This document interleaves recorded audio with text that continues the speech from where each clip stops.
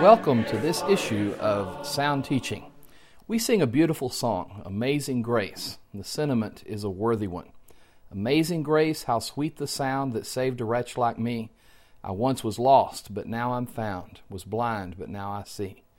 Through many dangers, toils, and snares I have already come. 'Twas grace that brought me safe thus far, and grace will lead me home. I'm afraid that many really do not understand what this song is saying, or what the grace of God truly is. I would like to attempt to clear up these difficulties. In order for us to do this, we need to first define the term grace. The word grace means undeserved or unmerited favor. Grace is the opposite of merit. This idea is best borne out with regard to the salvation of man. If any man believes that he can in any way earn or merit his salvation, he is sorely mistaken. Paul stated in Romans 3, verse 23, "For all have sinned and fall short of the glory of God." Once a man sins, he forfeits his right to an eternity with the Father. In effect, he separates himself from God. When this takes place, a man is without recourse outside of God's grace. There is nothing that he can do to earn his way into heaven. However, God loves man and does not wish him to spend eternity in hell. In order to spare man this final deserved punishment, he made a way of escape. He gave us an opportunity to miss hell and reach heaven. Now, that is not to say that all men will go to heaven. Unfortunately, most men reject that extended grace. And we cannot emphasize too greatly the power of the grace of God.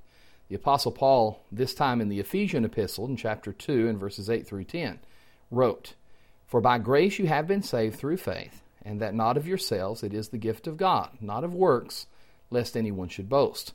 For we are his workmanship, created in Christ Jesus for good works, which God prepared beforehand that we should walk in them." This passage teaches us many things. First of all, we're saved by the grace of God. It is an undeserved gift from deity. Second of all, this grace grants us salvation through faith in Christ Jesus. And then third, it teaches us that man cannot earn his salvation or merit it. Salvation is not of works. This we have already discussed and hopefully shown to be true. One thing that this passage does not teach us, however, is that obedience is not necessary to be saved or to be justified. Too many read this passage, seeing Paul state that salvation is not of works, and assume that means that obedience has nothing to do with salvation. Nothing is further from the truth. Paul is simply pointing out that when a man dies, if he goes to heaven, it's because God gave heaven to him as a gift, not because he earned it by his works. However, we must understand that obedience is man's way of accepting this proffered gift.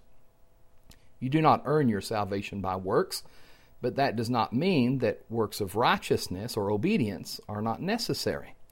Now, James understood this and wrote in his epistle in chapter 2 and verses 21 through 24, "Was not Abraham our father justified by works when he offered Isaac his son on the altar?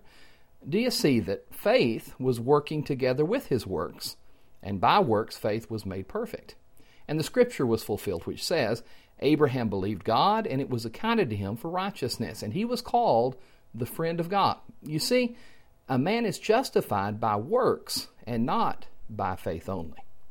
Let us never forget that we are saved only because God extended his grace and love by sending his Son.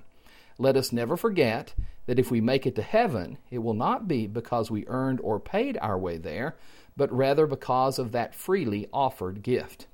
And let us never forget our part of this salvation equation. The extension of grace teaches us that we have certain responsibilities to our God. Notice what Paul told Titus in Titus 2:11 and 12. "For the grace of God that brings salvation has appeared to all men, teaching us that denying ungodliness and worldly lust, we should live soberly, righteously, and godly in the present age." The gift has been offered, and it is up to us to accept it through the obedient faith described by James in his epistle.